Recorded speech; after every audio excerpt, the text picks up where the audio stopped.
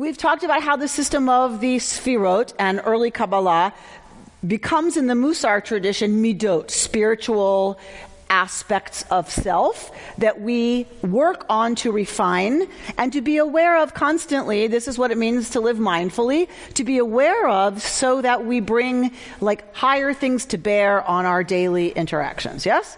So we can live lives of greater depth and meaning. This is Judaism as a technology, according to Rabbi Michael Strassfeld. Every religion really is a technology to help us live lives of greater depth and meaning. So this is our system.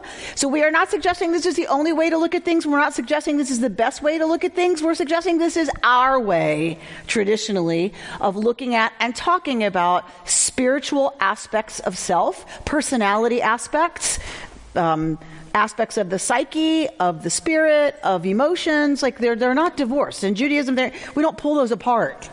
It's all part of what it means to be a human being. So then we want to have this system and our knowledge of it and just our language. We want to develop a language and a technology whereby we can manipulate our being by influencing what we're doing. Yeah? Okay. So here are 5 Sfirot out of 10.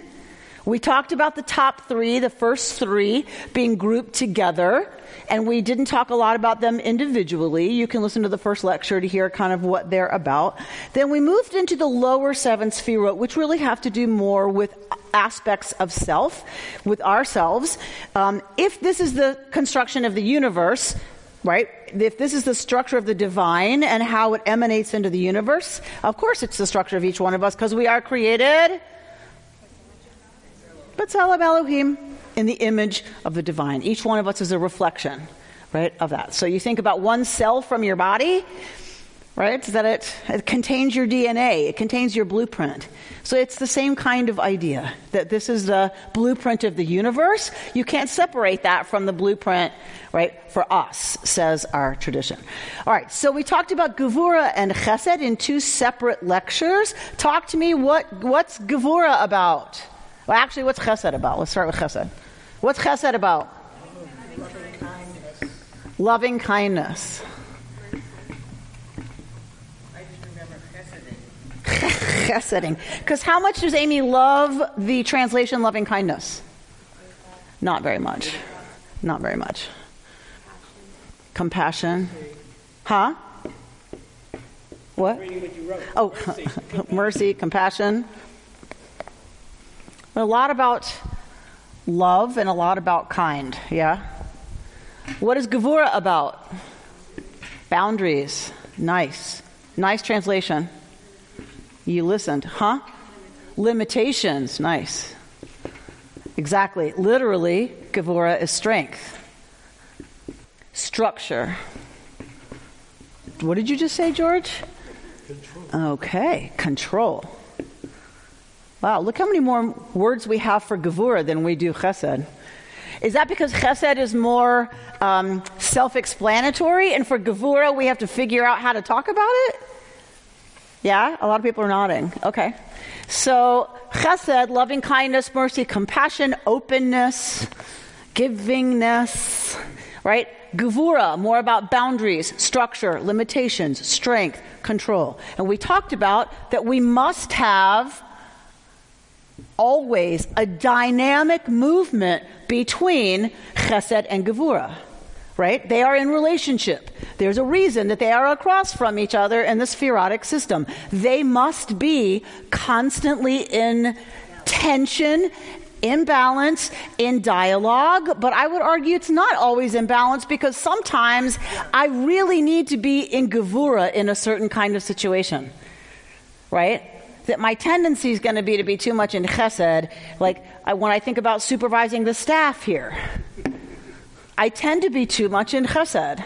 I need to be sure I'm leaning towards Gevura, right? Because that's my job in that moment. That's my role, to protect the structure, the boundaries, the rules, the productivity, whatever you want to put over there, right? And then when I'm parenting, right, needing sometimes to lean harder into chesed than gevura, since I'm parenting a teenager. Right. But it's not that I, of course I have to set limits and boundaries, right? But it's about where are we leaning? Sometimes we need to lean more into one of them than the other. It's not a complete balance of the two. That's not the goal.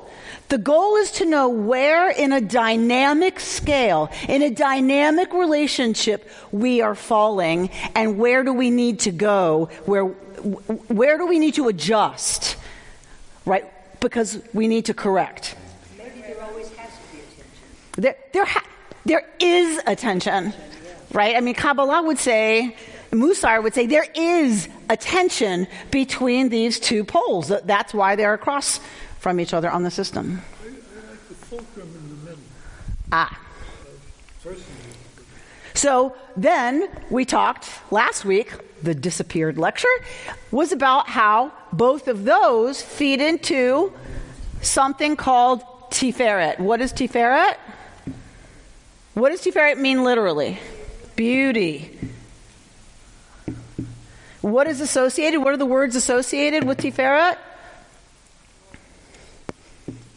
It disappeared from your brains too, not just from the tape. Truth. And so actually, right, mercy gets associated with Tiferet. And, I'm sorry? And love, huh? Empathy. All relationship, the whole system is going to be about wholeness. So, yes. Sorry, but as a parent educator, like I teach firm and kind. Like Yes. So to me, it's not so like when I'm looking at that, and I'm sorry I wasn't here, so maybe I missed it. But it's much more integrated. Yes. Than it is like what you're talking about. Like you want to be firm, but you want to be kind in your firmness. Yes. So to me, it's a relationship. we've got right. It's a relationship. But It's dynamic. integrated. It's fluid. It's not one or the other. It is both. It is a relationship between these two things. They tend to be in tension. Right.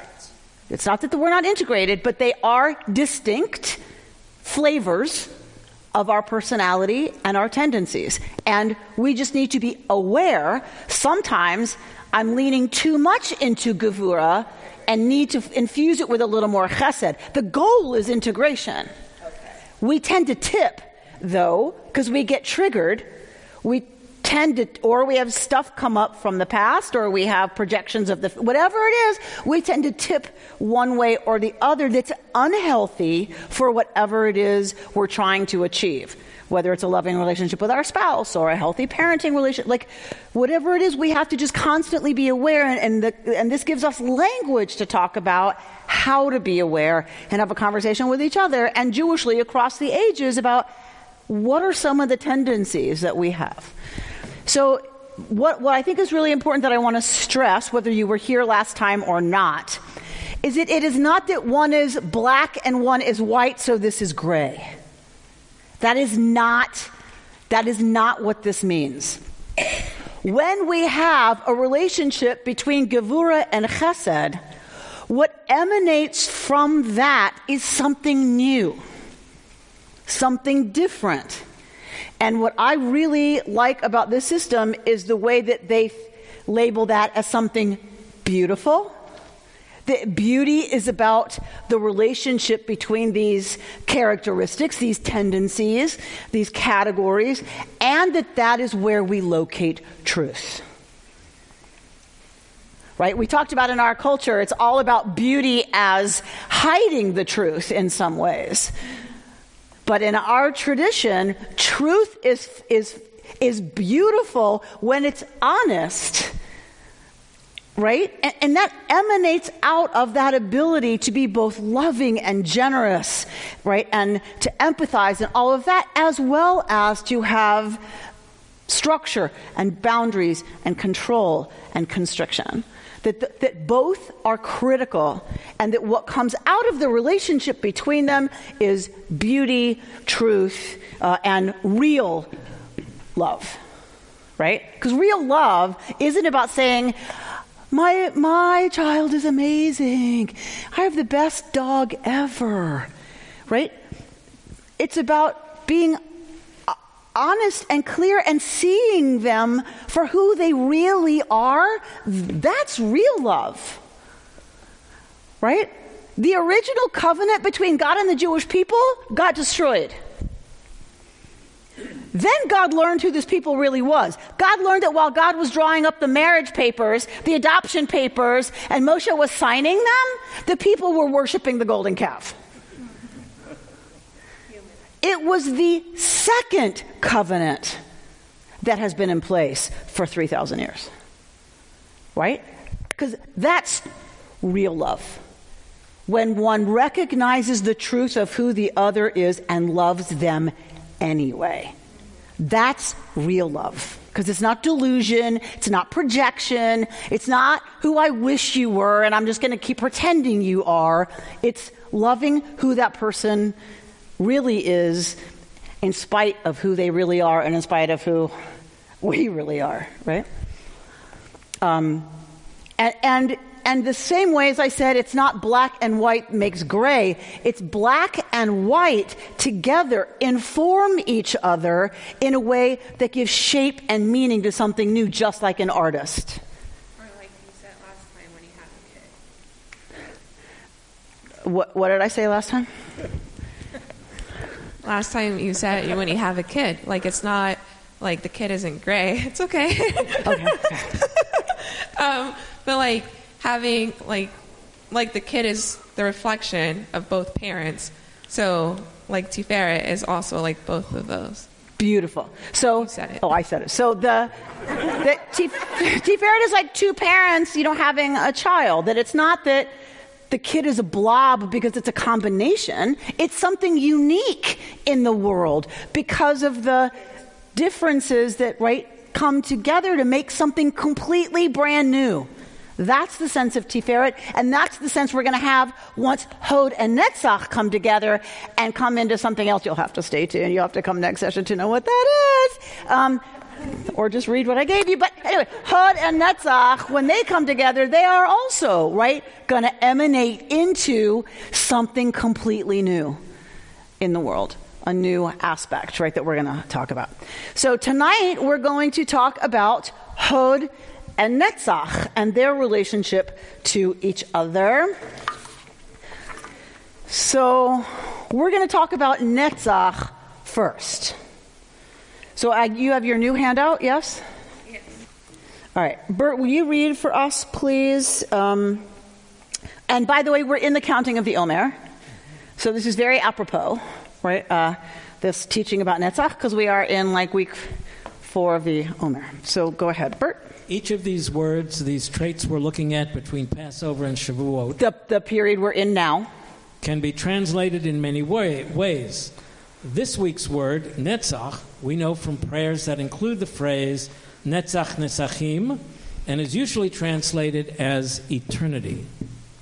Similar to Le'olam Va'ed, and we should not be surprised if there's more than one way to say something in Hebrew, or that there's more than one meaning for a word. It is true in most languages. Think for a minute about how many ways we can say green, for example, and all the shades of green. Emerald, forest, jade, Kelly, lime, oval, olive, teal, turquoise, to name just a few. The word itself in English, from the German, is related to grass and grow. Language is nuanced. Hebrew is no exception. Netzach means endurance, eternity, victory. Victory and vanquished have the same root in Hebrew. They're two sides of the same coin. Simon Jacobson says, during the 4th week of counting the Omer, we examine and refine the emotional attribute of endurance, known as Netzach. Netzach means endurance, fortitude, and ambition, and is a combination of determination and tenacity. It is a balance of patience, persistence, and guts. Endurance is also being reliable and accountable, which establishes security and commitment. Without endurance, any good endeavor or intention has no chance of success. Endurance means to be alive, to be driven by what counts. It is the readiness to fight for what you believe, to go all the way.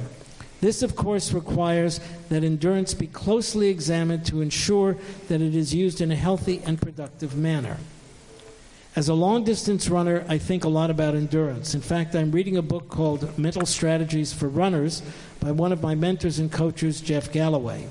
The hope is that it will increase my endurance and make me mentally tougher. Contemplating eternity is something that this week's Musar begs us to do. Okay. So do you get a sense of Netzach? All right. Go to your Art Green packet. The second sentence on that page, starting at the words, Tiferet gives rise to Netzach, yeah? 53. The Netzach in our personality celebrates our victory and believes that we can be triumphant over all enemies of perfection, whatever they may be. Now that we have subdued anger and allowed love to flow in ways that nourish and do not destroy, wholeness itself seems within our grasp. This is the flaw within Tiferet, that which sets up a second tension, a new level of dialectical strain within itself. An inner sense of perfect balance can lead to the danger of triumphalism. I have won the great battle. I can do it all. Nothing will stand in my way. All right, so sensing that we have complete balance between Chesed and Gevura, we have reached Tiferet. We have reached that place of perfect beauty, truth, and balance? No. That sets up a new danger that we feel like we've done it. And so, Tiferet leads to Netzach, the sense that we have not done it and we have something to strive for. Something yet to strive for that we want to achieve, right? Victory in pursuing. And so perfect balance doesn't really work if you're talking just about across the spherotic tree. Right? We have to integrate more things because there's more going on than just the balance between Chesed and Gevura, which now results in a new thing, Tiferet, because that has its own set of challenges. So it tilts towards this newness of Netzach. The Netzach within us, he goes on to say, needs and calls forth a new opposing force called Hod. And we're going to get there, but we're not there yet. Go back to your packet that I gave you tonight. Go to the second page where you see Netzach and Hod by Rabbi Lisa Goldstein, the executive director of the Institute for Jewish Spirituality. Yeah? You see it? Yes. Okay. So she talks about the anniversary of having become foster parents to an 18-year-old refugee from West Africa. So, Elaine, please read at that third paragraph. She's talking about a year in. She's talking about Netzach and Hod. What are these two ways of being? Would you read that paragraph? The Omar last week... No, what are these two ways of being? What are these two ways of being? What are these two ways of being? Netzach is the quality that urges us to get involved, to fix things, to form and act and create. It is about drive and success and doing. Hod, on the other hand, which literally means glory, is the quality of giving space, letting it be, feeling thankful for the ways things are, not needing to change a thing. Interestingly, both of these are understood to be divine qualities that can manifest in us, and both of them are worthy of cultivation as part of our spiritual repertoire. The question is, when do we bring what to bear? Go on. So when do we push or encourage our foster son to do certain things? And when do we stand back? When do we ask questions and when do we just give him space? When do we lead with feeling energized and active? And when do we lead with simply feeling grateful for the miracle of our family coming together? Good. Turn to the next page. We're going to come back. Good. And come to Netzach is? Netzach means eternity. Netzach means eternity. It is the aspect of revelation which stretches horizontally for a time, For all time. And the attribute of endurance within the divine. In a sense, both of God's mercy endures forever, and the more common usage of endurance through difficult times. All right, let's stop there. So are we getting a sense of Netzach? Netzach is the push. Netzach is the long-distance runner saying, I can do this. I can do it all. Netzach also means forever. I mean, I guess that's stated with eternity, but Lenetzach Netzachim is forever and ever. Forever and ever and ever. Right? I've been saying that for years, but I never knew what it meant. Right? Kayla? So hold is like surrender. So we're going to go there. We're going to go there, but I want to make sure we're understanding Netzach. Netzach is drive. Netzach, for me, some days, right now, is the Jewish people will survive the 21st century changes. The synagogue will survive the changes of the 21st century, and I will do my part until my dying breath to make sure that that happens with every fiber of my being. Yes? You can do it. That's Netzach. That is what holds us and gives us the fire and the commitment and the drive to persist, to go however far it's going to take. Right? This child will grow up and be a responsible, self-sustaining adult. And I will do everything every day that it takes. Right? It's about holding the great goal, the great vision, and the willingness to work all the time towards it because you believe that we will be victorious in this. And even if that's nuts, that's the only way you can go about achieving a long-distance goal is to say, we will emerge victorious. We will beat whatever we have to get there. And those are your visionaries. Those are your leaders. That's the part of us that forges ahead no matter what. Yes? So what's the balance to that one going to be? Hod, yeah, thanks. Yeah, I kind of gave it away, didn't I? Not much suspense there. Could you say that Netzach is like, could you say Netzach is like grit, like having grit? Yes. So I put guts up here. Grit, guts, courage. All the things that it takes to emerge victorious when it's not easy. Netzach assumes it ain't easy. Right? Netzach doesn't say, oh, you just keep swimming and eventually you get to shore. Like, Netzach is about, this is a fight. And it requires things from us. And it requires a certain kind of energy from us to commit to the long distance haul. Right? With absolute belief that it is possible to emerge victorious, to change things. This Netzach is not happy with how things are. Netzach says we're going to have to do something different if we want this thing to fly. Right? It's not working the way it is. We need to change it. Let's dig in. Let's get it done. Is that the importance of having the goal? Almost more than achieving it. So having a goal is critical, or else none of this really matters. So we have to have one. And then we have to figure out, is it a worthy goal? Right? But is it more important than the actual achievement of the goal? I'm going to suggest in this system we don't weight anything. Right? It's not that something's more important or less important. It's like this is a dynamic system, and all of these things are part of the universe and part of the universe of the human being. We're about being mindful of what's going on with us in all of these different dynamic relationships. Yes?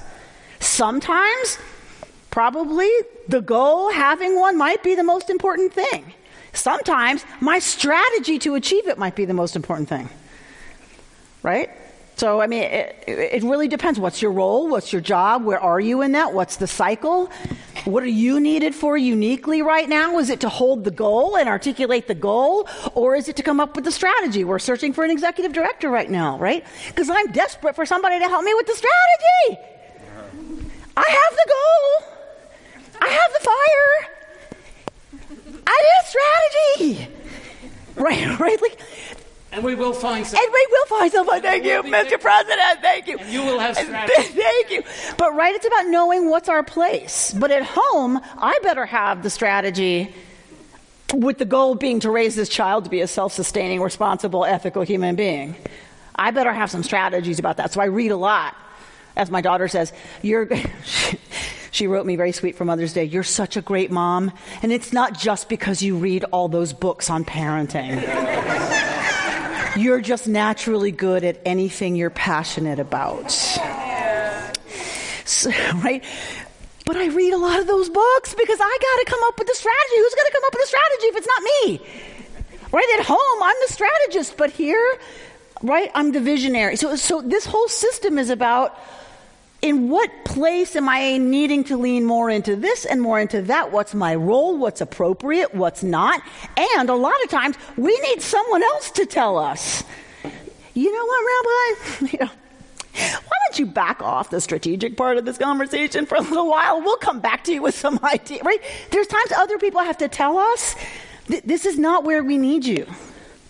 Where we need you is in one of these other, leaning into one of these other places, right? It's not just us who decides where we need to be in the system. It's feedback we get also on what's going on from the people that we're in relationship with or the roles that we're supposed to be playing, yes? Right, Renee, what are you thinking?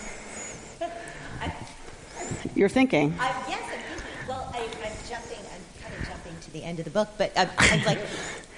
That would be Netzach. Because my goal is to get it. I live there a lot in Netzach, but I'm like, does this whole system provide any guidance to know when to lean into one or the other? Because it is so important. But and as you said, it isn't that one's better than the other. But I think the challenge is knowing which direction to go and when. Like you talk about raising children, and that's, because there are times when you should be letting go. So if this is a technology, how do we know how to apply the technology? So generally, technology comes to solve a problem. But it's only if I'm living mindfully that I know something's out of whack. Otherwise, I just clip along comfortably in Netzach, where I live all the time, if I'm a Renee Rodman, and I'm going to change the whole school district system, and I'm going to make everything more efficient, and your husband's going to make carpool work at Revere if it kills him, and you're going to make sure donors get acknowledged.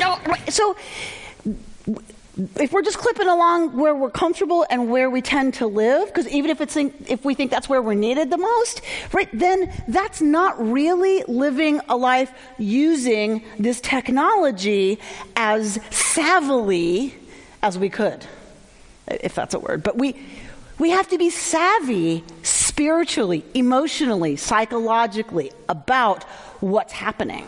So how do I know I'm out of balance?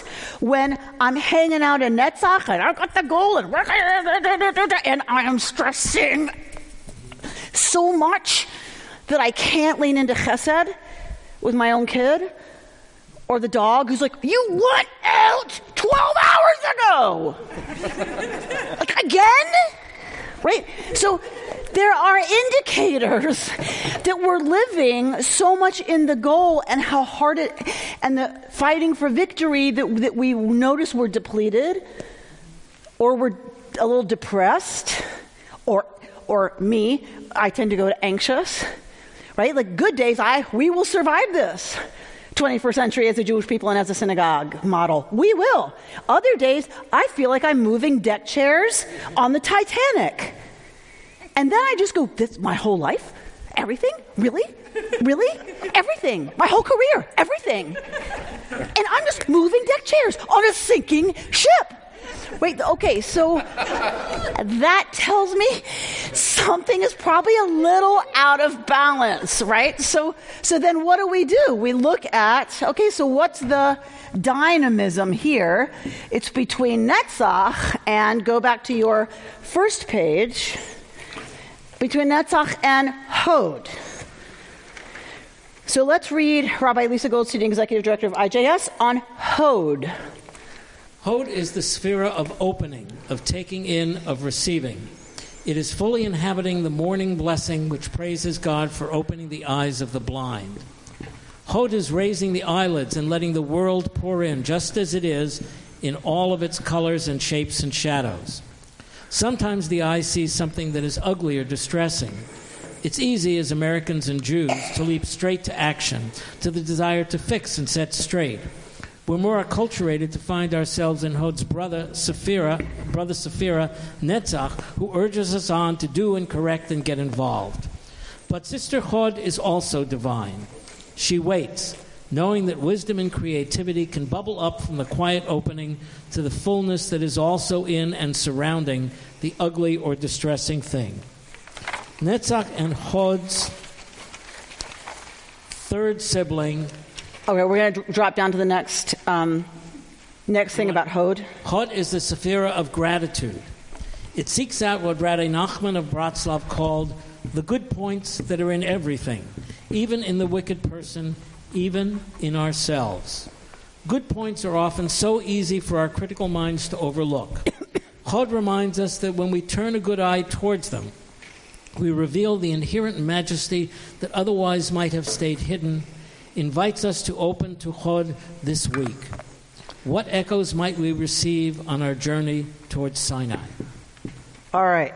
So the balance to Netzach is Hod. What is Hod about? Hod literally means majesty. It's finding the majesty in what is. It is acceptance. It is receiving. It is gratitude for what is, here's the hard part, as it is. Now. Right now. I love this one organization that was selling a watch, and all it said on the face was now. That's all you need to know. That's right. It's 3:17. It's now. Amy, you enacted Hod so beautifully in a conversation we had some time ago in a situation in my family that has no way to cure, as hard as I tried for 30-something years. I can fix it.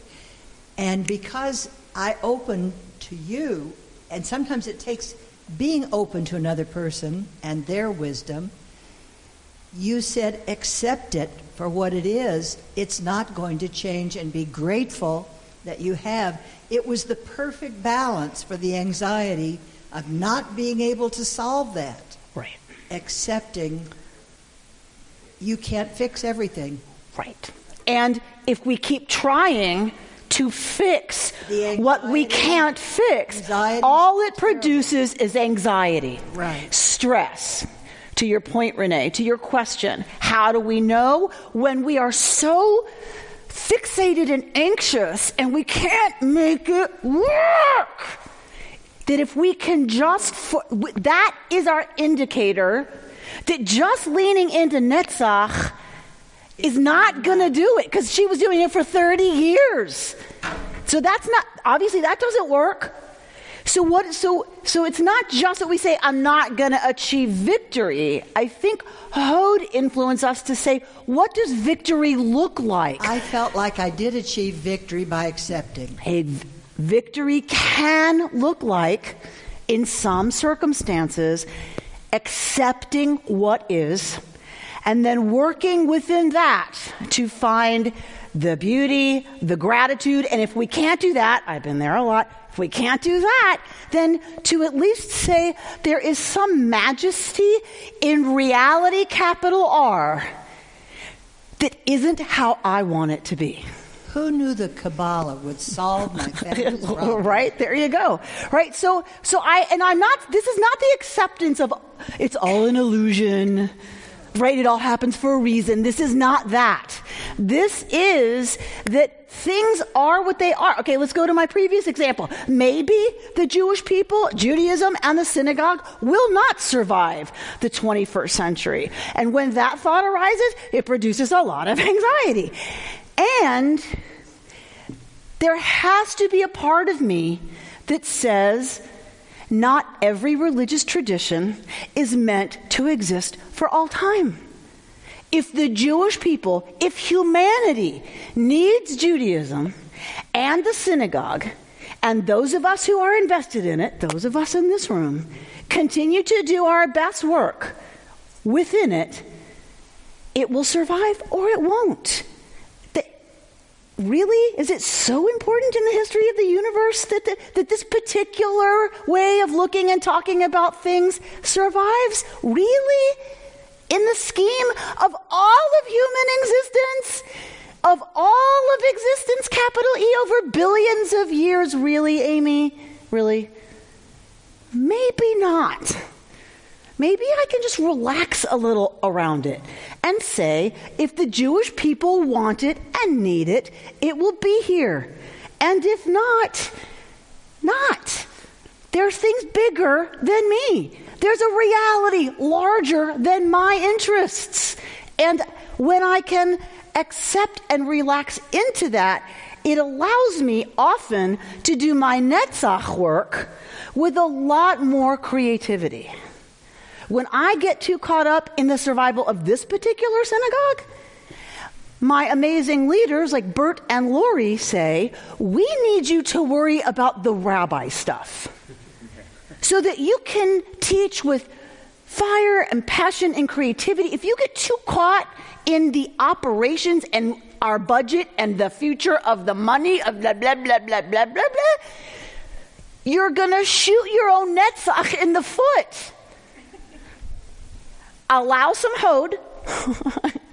It is what it is. Let the leadership worry about how we will sustain it. But you do. So that's hod. That's a lot of letting go. But when we can do it, it doesn't mean stop trying. It means try from a place of true optimism and creativity rather than, I have to try because I have to make sure. Right? There's a tightness and a closedness and a forcedness about that that doesn't help actually achieve the victory. Melly? I think when really difficult things happen and realizing we need to surrender and just accept what is, it's also, well, what's the lesson that we should learn here? Like this is an opportunity for me to learn something. It's not necessarily to change it, but what's my opportunity to learn? And like Mandela, when you read, his Long Walk to Freedom, and you get into, like he said, it seems impossible until it's done. And what you're talking about here is the humanity of it all. It doesn't have to come through Judaism or through Buddhism or through... So if you're teaching this through Judaism and that's your vehicle... That's just the vehicle, but what really matters is the message. Yes. So, like for him, it's the most amazing thing. This man was imprisoned for almost his entire adult life, slept on a floor on a blanket, and had a bucket to go to the bathroom in, but he was free. He was always free because in his mind, and all that mattered to him, and whatever message he preached, is love. So it's not, again, I just got the chill. So it's not about going back to Gevurah and Chesed. It's that integration of it's not black and white. It's what's coming out of this. Ultimately, if you look at all of this, which is in the middle, is beauty, truth, and love. Yes. So your example is perfect. One of them, Gibor in Hebrew means hero. So you're talking about one of our great heroes who had so much gevurah, so much strength, so much power, and so much chesed, so much love, who wanted a vision of a beautiful world where he faces the truth about the world and was able to temper his long-term commitment to we will overcome, with the day-to-day acceptance of sleeping on a cement floor and pooping in a bucket. Right. There's your system. I wish I had taped it. There, it's on the podcast. Oh, I know, but I... Sit there. Well, you'll figure it out because Kayla's going to help you. And I want to be clear. So that, yes, that's a perfect example, right, of a living out of this system in integrated balance, right? And sometimes his netzach needed to be called forward more than his hod. And sometimes his hod at 3 o'clock in the morning, right, when he had to be called forward more than the netzach. So it's dynamic, it's fluid, and he's a human being. And there's some reports of his behavior around some boundaries that's not so positive. So we all have aspects and times and ways and roles in which all of this comes together, and we're doing it, right? And hopefully we do it more frequently, the more experience we get in being mindful about it. And there are parts of our personality that are what they are, and we get pulled, right, into one of the traps, depending on I believe, the fissures and fractures at our core, out of our childhood experiences, out of what we've come to believe that the world told us about ourselves, right? Whether it's about gender or race or sexual orientation or height or wealth or whatever it is, fill in the blank, we have tendencies to tip into one thing given the core breakages that we're carrying around.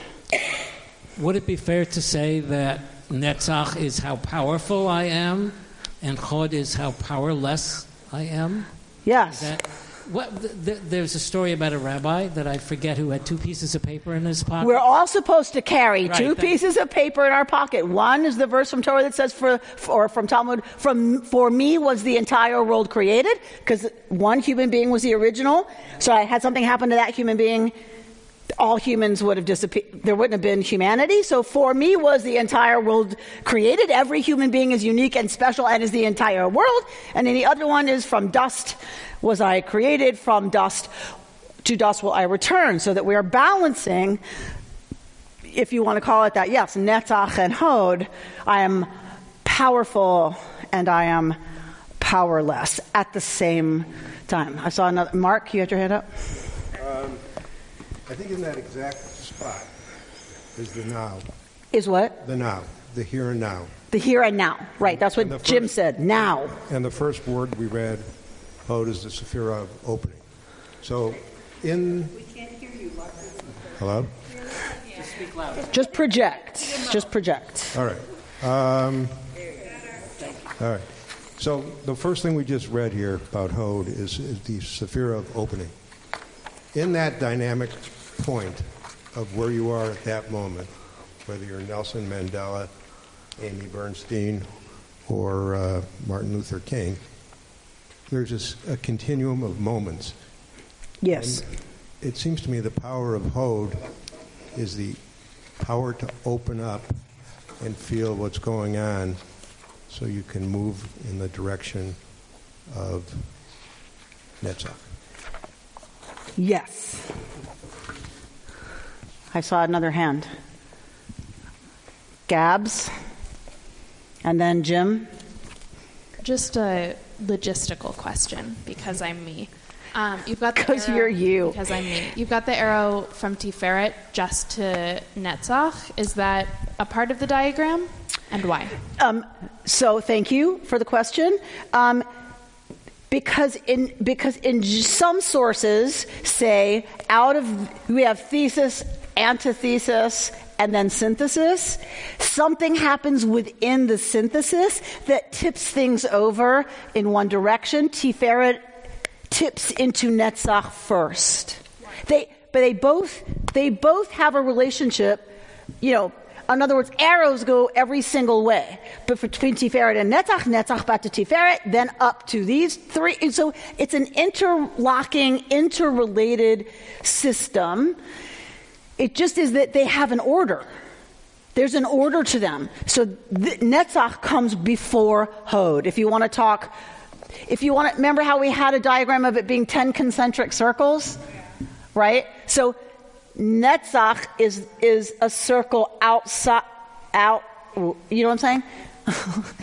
What am I saying? Netzach is a circle closer to Ein Sof than Hod.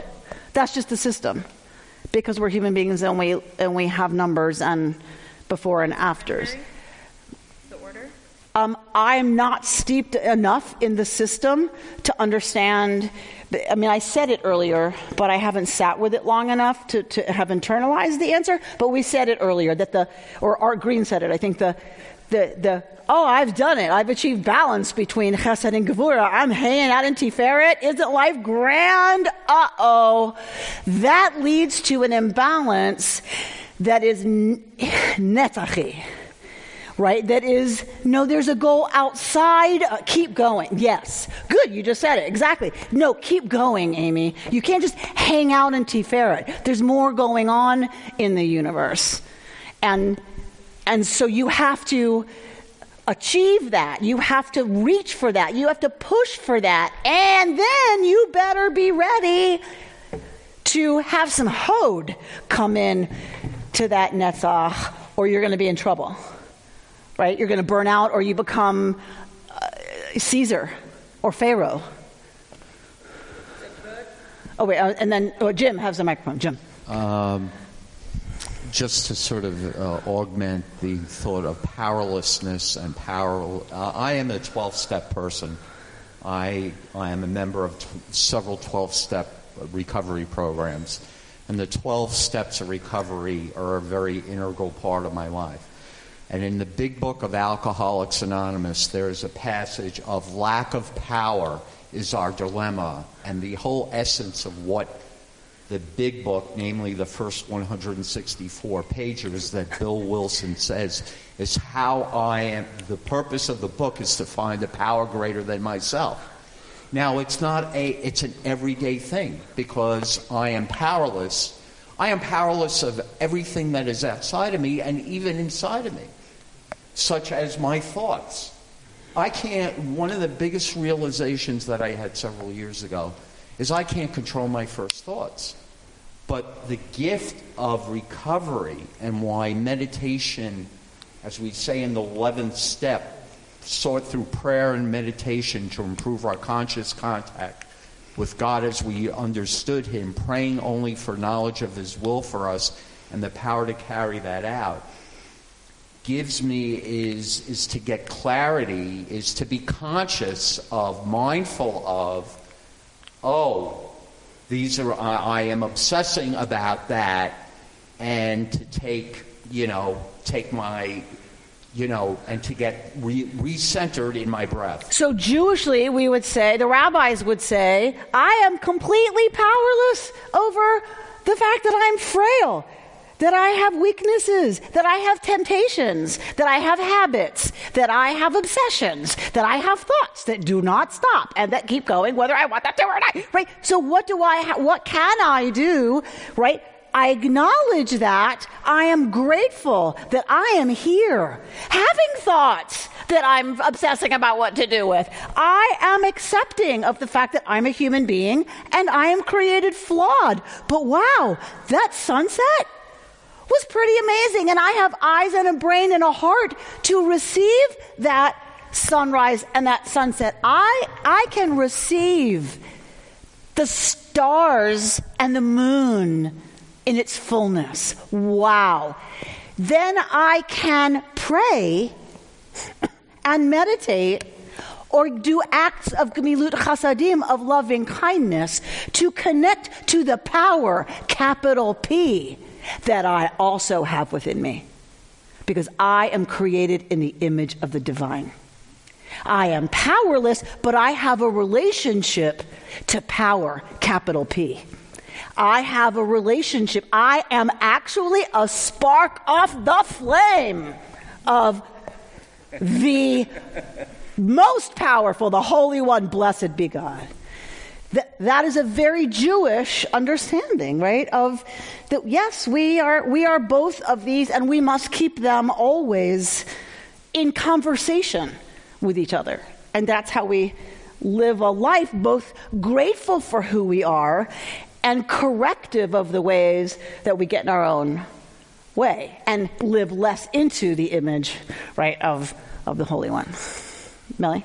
So, Bert was the one that originally brought it up, but you talk about powerless and powerful, and I'm going back to what we did with Gevurah and Chesed again, and it just literally may be semantics, but for me, sometimes it takes so much more power or will to be in acceptance. That's where the power is. I'm not actually powerless there. That's no. You are acknowledging that you are powerless, and there is your power. Yes. Preach it. Yes. But I think that is the relationship that is counterintuitive. But that's why they are across from each other. It's not because they are opposed to one another. It's because they inform one another fundamentally. Right? Purple has to have blue and red. It has to. They both have to be there for purple to exist.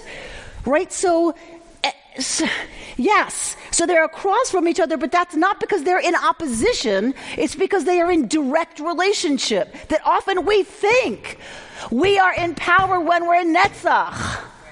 Right? But actually, counterintuitively, at least in our culture, it is often when we truly live into Hod that's where we find true grounding, because it takes courage. We prove to ourselves that we have the courage to accept, and we prove to ourselves that we are deeply powerful.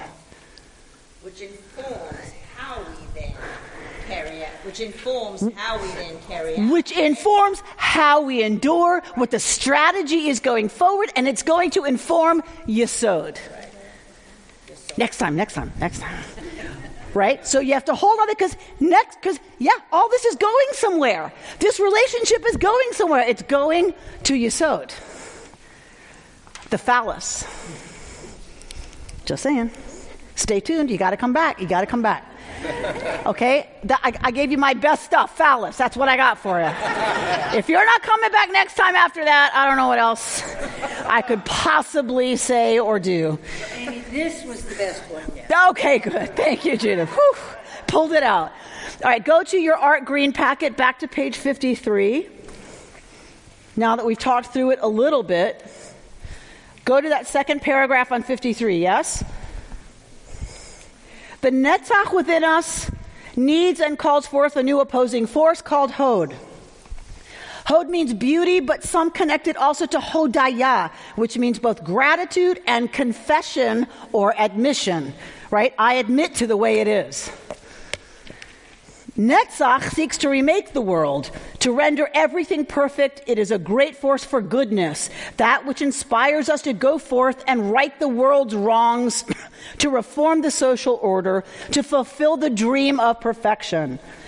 Hod is the admission that we cannot do it all. Renee Rodman. The acknowledgement that we have to accept ourselves as we are and be grateful for life as it has been given to us. Beauty lies in that which is, if only we open our eye to behold it. Thank you. Inner eye to behold it. Netzach strives for transformation. It is the impatient force within us that believes we can accomplish anything, that reality should be subject to our wise reshaping power.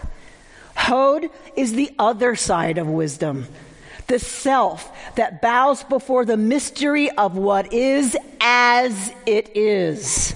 As you would say, and you would add, Jim, now. The self who submits to reality and rejoices in doing so. Not to the circumstances, to reality. Yes? My high holiday speech of last year. My sermon, yes, on Yom Kippur. I don't have to like that my mother and I were estranged. I don't have to like that.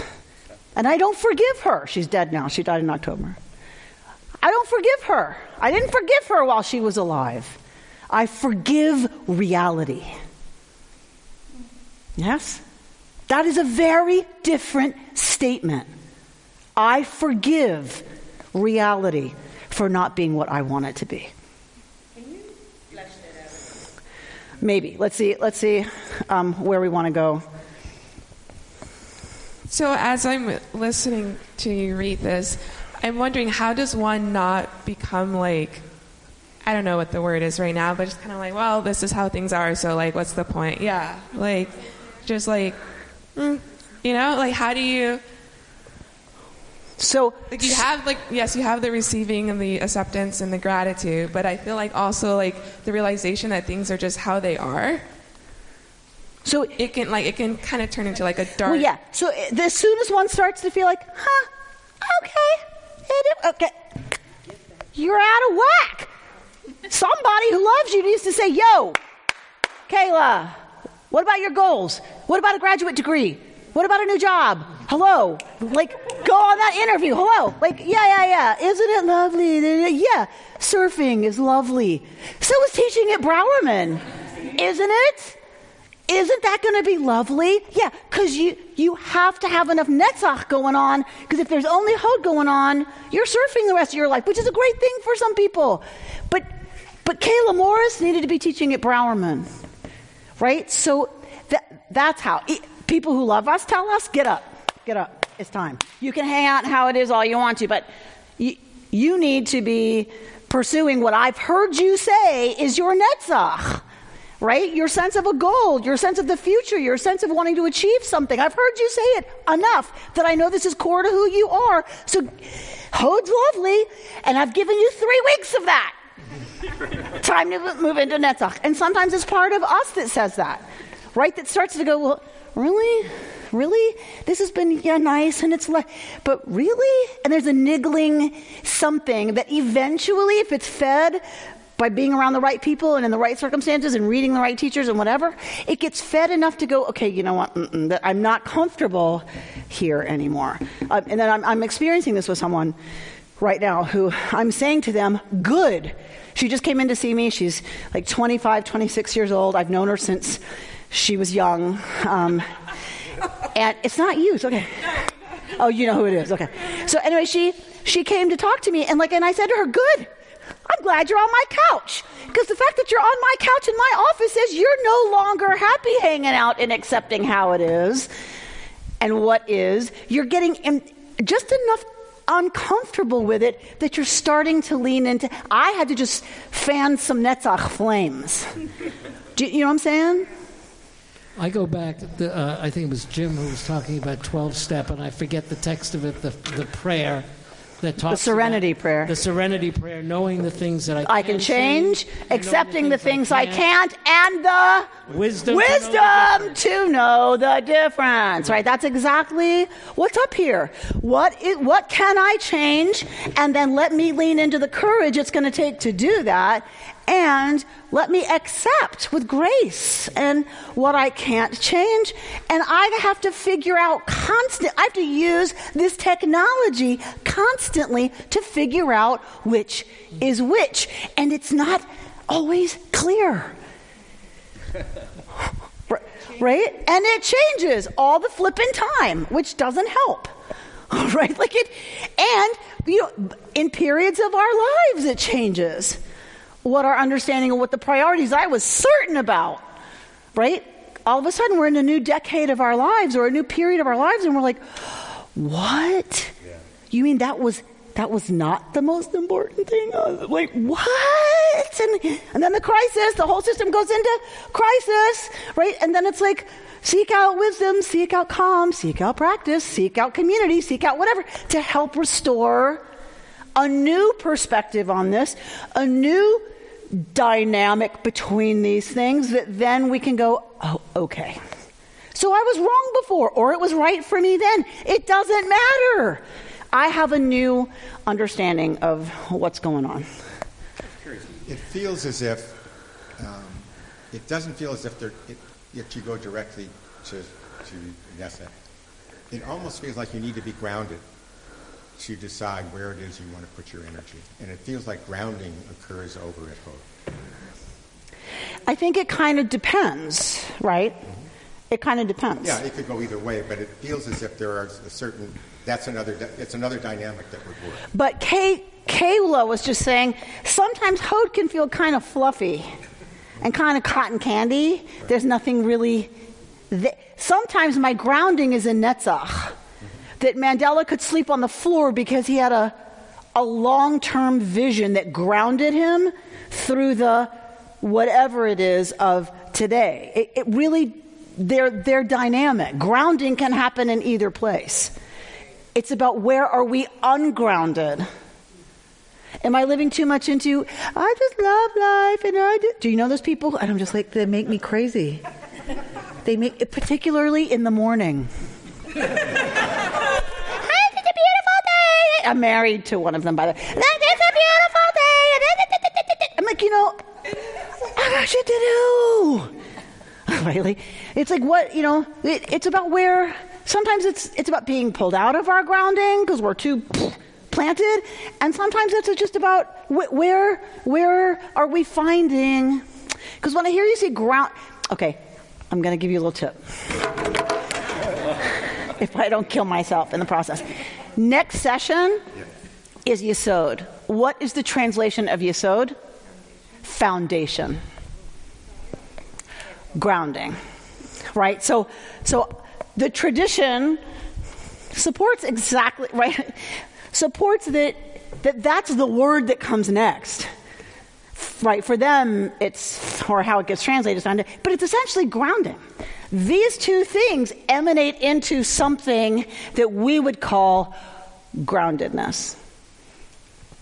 What does it emerge from? Hode and Netzach, the relationship between Hode and Netzach. Both. When you talk about the emanating of the divine into the world, these come first, then comes Yesod. There is a feedback loop, however, from the created world back.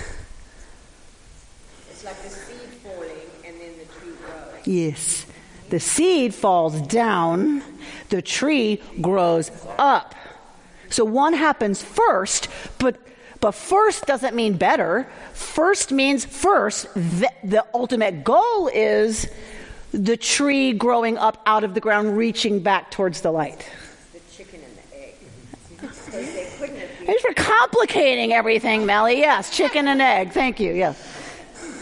I feel like Hode, if you're stuck in Netzach, that Hode is almost a place where you can go for relief and healing. And what comes to mind for me is, and we've talked about this before, years ago I went through cancer treatment, and when I'm sitting with my oncologist talking about starting chemo, I'm in Netzach going, I'm fighting, and she's going, you can't go into this kicking and screaming. You have to embrace your chemo, to which I said some expletive, took a breath, and went home and thought about it, and just said, I'm just going to accept this. This is the way it is, and relax. And she said, you have to relax. You have to, when you're tired, you have to let go, and you'll do much better letting go. Everybody that goes in kicking and screaming has a hard time.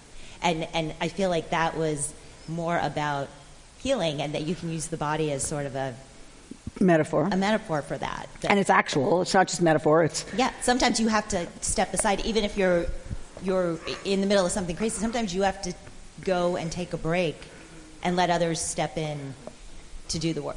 So what a rabbi might say to a Renee, who just made that comment, is this is a technology for Renee to understand that works in terms of her mental and achievement-oriented work as well. Right? Because once we put it up here, you see the wisdom and truth of this in your cancer experience. Mm-hmm. The reason we put it up here, the reason we put words on it, the reason there's a system is so that Renee can go, oh, that probably applies to LAUSD. as well, right? And I'm not being flip. I'm being serious. That's why we do this. It's not because this is the best way. It's not because this is the only way. It's not because it's truest. It's because it's our technology that allows us to go from, by putting it up here, you go, aha, I experienced that. I saw that happen. And the truth and beauty of that, talking about it going the other way, the truth and beauty of that, in my cancer experience, I wonder where else that might be true. So that the system can correct. So that we can apply the technology to where we didn't see it. If we don't put it up here, we don't see the relationships, right? Or necessarily. Like the whole idea is to carry over from the places we do understand it and get it, from those Tiferet moments, right, of getting it, to, oh, right, so that same dynamic may be true in other places in my life. That's exactly the point of this. Sheldon, are you trying to say something up there? Yeah, maybe. I used to be a marathon runner. Now, looking at me, I'm sure you won't believe that. But that's all endurance, victory, fortitude, guts. But after 8 to 10 miles, you get a runner's high. You get a second wind, whatever you call it, and you can see the majesty of everything. It's godlike. And it strengthens your endurance. So Hod is like a strengthener of Netzach. Right. In that case. In a positive feedback loop, they positively influence each other. I can give myself over to the experience, past the pain I'm feeling in my knees and feet. I can give myself over to the euphoria I feel in another part of me, which then strengthens my knees and feet. Right? So in a positive feedback loop, both get fed by the balance of the other. But She talks about being a long-distance runner. Yes, Rabbi Lisa Goldstein talks about being an endurance runner. But again, I think at the end, these are all divine energy flows, and you need to be open to feeling it. If you can't feel it, you're just going to go through the red light. None of this means anything. So this is why we keep using the term mindfulness. Like on the poster for this class, it says mindful Jewish living. Because being open is about being mindful. They're happening all the time, these things, whether we want them to or not. This is what's going on all the time. This is just a reflection of truth, people. This is what's happening. And as our spiritual teachers say, you're completely unprepared, right? This is reality and you're completely unprepared. So this is what's happening. Mindfulness is about if I pay attention to what I'm experiencing, to what I'm feeling, to what I'm thinking, to what I'm planning, to what if I can pay attention to all of these aspects and give myself some language to talk about it and talk about it with other people, then, and again, I think it's really important, across generations, like we have generations of rabbis writing about this, generations of texts using this language. If we, and as our, amazing analyst would say, when you have the language to break it down, you can look at it in a way that helps you then make adjustments that bring us into more fullness and a more purposeful, growthful experience of this lifetime rather than just like paddling, along. And right? So, and that's the goal. That's why you're here. That's why we're here as an institution, I hope, right? Is because we believe there's a technology called Judaism that can help us as the Jewish people access ways to be mindful about our human experience so that we can bring our higher selves to bear on what that looks like.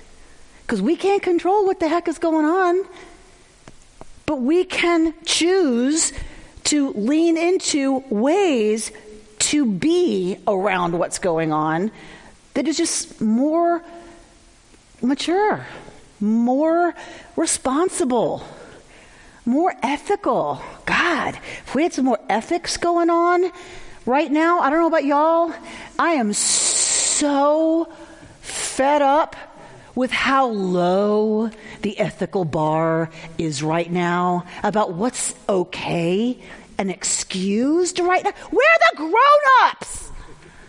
Right? Like, this is about being a spiritual grown-up and saying, if I'm in ignorance of these things going on within me and within reality, I am abdicating my responsibility. Ignorance of the law is no excuse. Right? They tell us. Well, ignorance of what's going on and an unwillingness to talk about it and explore it and lean into it is abdicating our responsibility to be grown-up, moral, ethical citizens of this world. And we see what happens when that's rampant, right? Well, sorry. In the end, I'm going to come down from that for a second. It's all about calming down. It's all about being more fully present in your life. Yep. And by being open, you can hear Shema. Leave it to Mark to take something I talk about for 7 minutes and give it 4 words. Being more mindful in your life. Okay. Yes, that's what it's about. Who else wants to say something? Bert? I was just going to say this is a plug. This is a plug? This is a plug. Okay. One of the technologies for raising consciousness of this is traditional Jewish prayer, which speaks a language that is difficult for us to understand, but speaks of these things. Maybe not exactly in those words.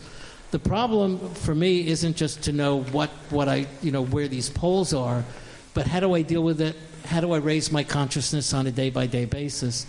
And the answer to that, with all due respect for mindfulness, is not only inside of myself. Inside myself is one piece of it that mindfulness can teach me, but part of it is outside of myself. So I'm going to argue with you that for some of us, that is in here. Right. The power that I call the Kadosh Baruch Hu, I access that best by turning within and accessing what the rabbis call the root, the connection, right, of my innermost point to the root that is, right, beyond me.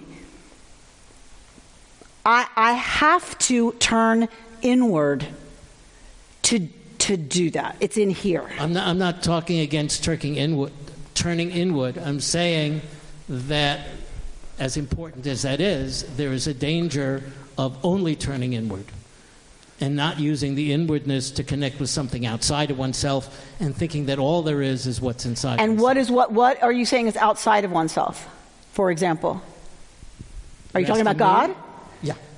It's not just inside of me. That's my only point. Yeah. I'm just not sure I'm comfortable with inside outside in that sense. Outside of I'm not sure. It doesn't matter though. If it works for you, it works for you. Because I'm just going to say, like, prayer is that I'm praying to something outside of myself. Okay, that doesn't. I know. I'm just saying, inside outside makes me. I'm not sure I'm so comfortable with that language. Right? That meditation for me, mindfulness practice is prayer for me. Right? Going within allows me to connect, and I'm not going to say with something outside. I'm going to say it allows me to connect with what runs through me. I mean, do you know what I mean? Like, I get stuck, I think, a little bit in beingness. Like, that which is outside of me is, I'm praying to or for, I don't know. It's bugging me these days. Yeah. If we're all energy, this is just a container. Our bodies are just a container, then there really is no inside or outside. Yes. So I think yes. Yes and yes. It's a right. semantic thing. Yes. The energy is all connected because that's really all we are. Correct. We just appear in physical Yes. form. So when I access that energy, it's by definition not apart from anything outside of me. It's because I am the universe. The universe is me. We are not separate. I guess that's where I get a little stuck. Is the whole point for me is about experiencing the fact that there is no inside and outside. It's all energy. It's all the same, capital S. It is. I'm just one aspect of the universe. So it's just. And I think maybe what you're uncomfortable with, because it would be like for me, it's when we think of the outside and the inside, which separates us. Then we're separating us on all of these messages, the conscious messages we got, like Jews, whites, blacks, gay, straight, blah, blah, blah, blah, blah, blah. And that's where I was saying it comes back down to the message. It doesn't matter if the message is coming through Judaism. The Judaism is an avenue, which I think is what you're saying, Bert, right? If you read all these old texts, it's the same. It's the message, but it's all... connecting inside to outside. Yeah. Even if it's all one. That it's getting it, that they're not separate from each other. Okay. So yes, Renee. Just to touch on that inside outside, because what I'm trying to figure out for this technology is all of this can be applied to oneself and one's immediate family and one's world, your immediate world, versus what does it say about a requirement or how it's integrated as part of the technology to have some responsibility to the outer world and to others outside of your immediate experience. In other words, that you have to care about the greater good. You have to care about the greater world. Like that's where I'm getting kind of confused. So if all of this is, the rabbis would say, if all of this is in balance, or we're working as best we can to, correct for the inevitable tippings into this one or that one or this thing or that thing that's going on up here, when we're doing that, by definition, we will be doing acts of loving kindness for each other. We will, by definition, want to give to people who don't have access to this because they don't have enough to eat. We will, by definition, be studying Torah and therefore, being aware of other challenges. So they believe, by definition, just because this is not the only thing going on in Judaism. They didn't just study this, that you got to know the Big Ten. Right? In other words, you have to you have to perform the mitzvot in Torah. This is the work that enables us to be fully functional and responsible so that we are fulfilling the commandments. Does that make sense? It doesn't begin and end here in any sense of the word, which is why, and I know people had a strong reaction, and when I thought about it later, I overreacted probably when I got crazy about Madonna doing Kabbalah. But that's what I meant. That's what I meant. This was never supposed to be the point. The point is to use this technology and this, my Lexus, they keep telling me, our sensors tell us that your Lexus needs to come in for an adjustment of the blah, blah, blah. This is the sensors. When we have this up on the control panel and we can really pay attention to what's going on, then my Lexus functions well enough to drive me to the hospital to visit my mother-in-law. Does that make sense? The point is not that the system is functioning healthfully. The point is to get the system functioning optimally now, right now, so that I can do the mitzvah of observing Shabbat. But if I'm so hanging out in Netzach that I'm going to finish those acknowledgments to those Paul Revere donors, and I don't do Shabbat, Shabbat's a commandment. The system needs to be running well enough that you observe Shabbat. Does that make sense? It was never supposed to be taken out of context. And context means the commandments. Now, we can decide as progressive Jews what that looks like. I'm not saying it means don't eat shrimp. I'm not suggesting that. But I'm saying this was never meant to be taken out of the whole framework of what it means to live as a Jew. And primary to living as a Jew is what you do. Does that make sense? What you do. Not how you feel about it, not how you think, right? It's what you do. Were you fair in business? Did you say the hard thing when it wasn't going to be popular? Right? So it's all of this is to impact and influence what we do.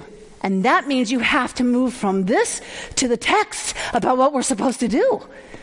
And the conversation that we have every week in Torah study about what if this is still binding, people? And what do we say that was 2,000 years ago? Not so binding? Or the idea behind it is binding, but we might do it a different way right now if we took it seriously. But let's take it seriously, right? Those are the conversations that all of this is supposed to inform, and then we carry it out.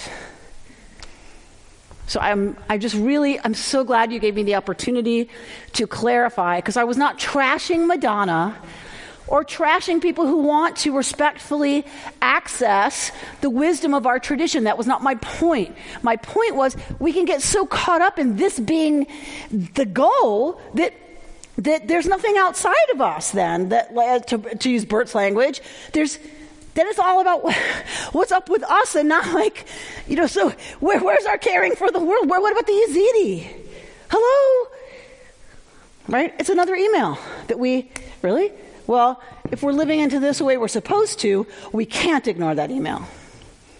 Yeah? All right, I want to bring us to a close. Andrew said, I wish my technology with my Mac was as clear as the technology as I'm seeing. Well, let me just say, I wish I could help you with the technology of the Mac. I can help you with this one, not so much with that one, because I count on Justin.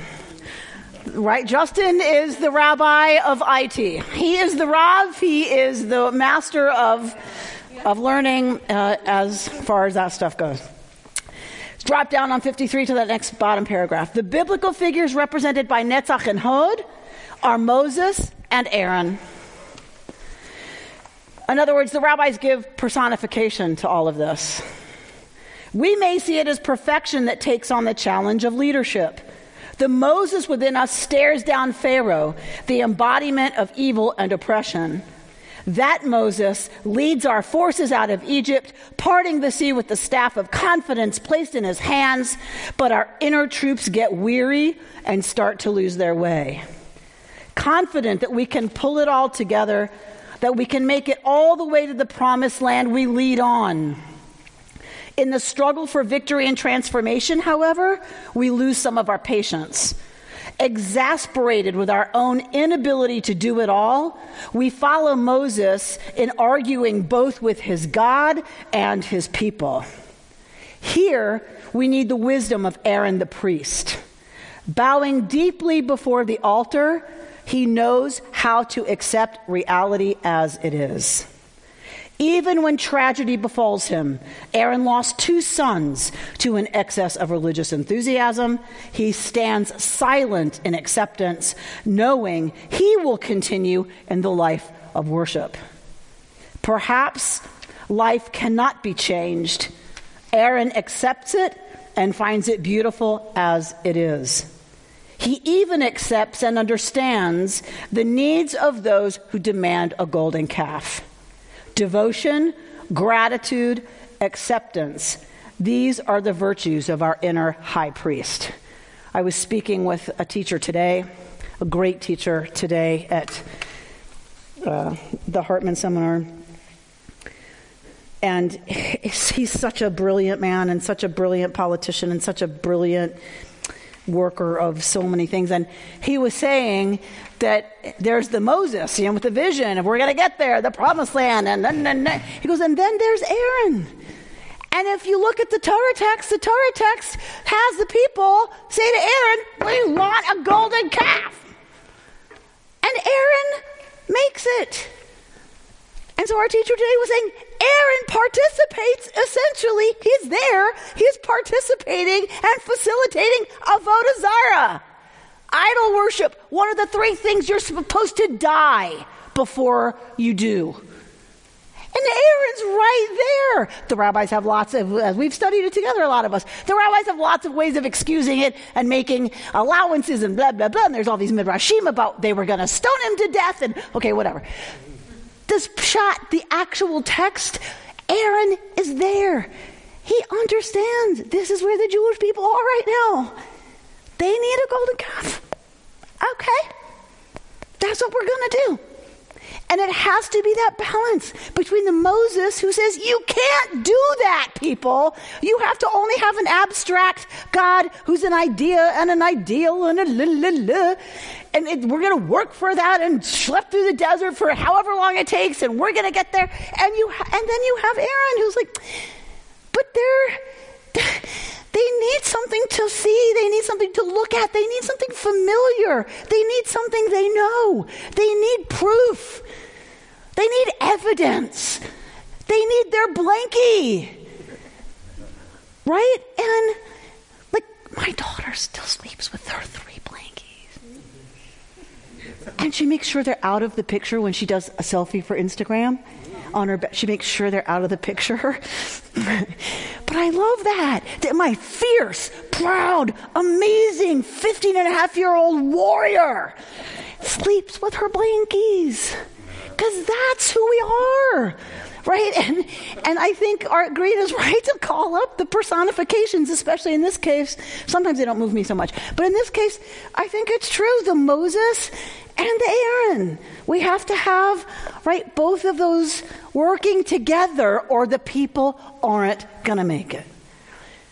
And so our goal is to always ask ourselves, okay, so where are we right now? What's called for right now? And to do that with a great deal of love and self-compassion and patience, and where and how we need to lift it up for someone else. To do that with great love and gentleness and compassion, so that we can partner each other into the business of, as my pastor friend in Duluth would say, the exhausting work of building the kingdom.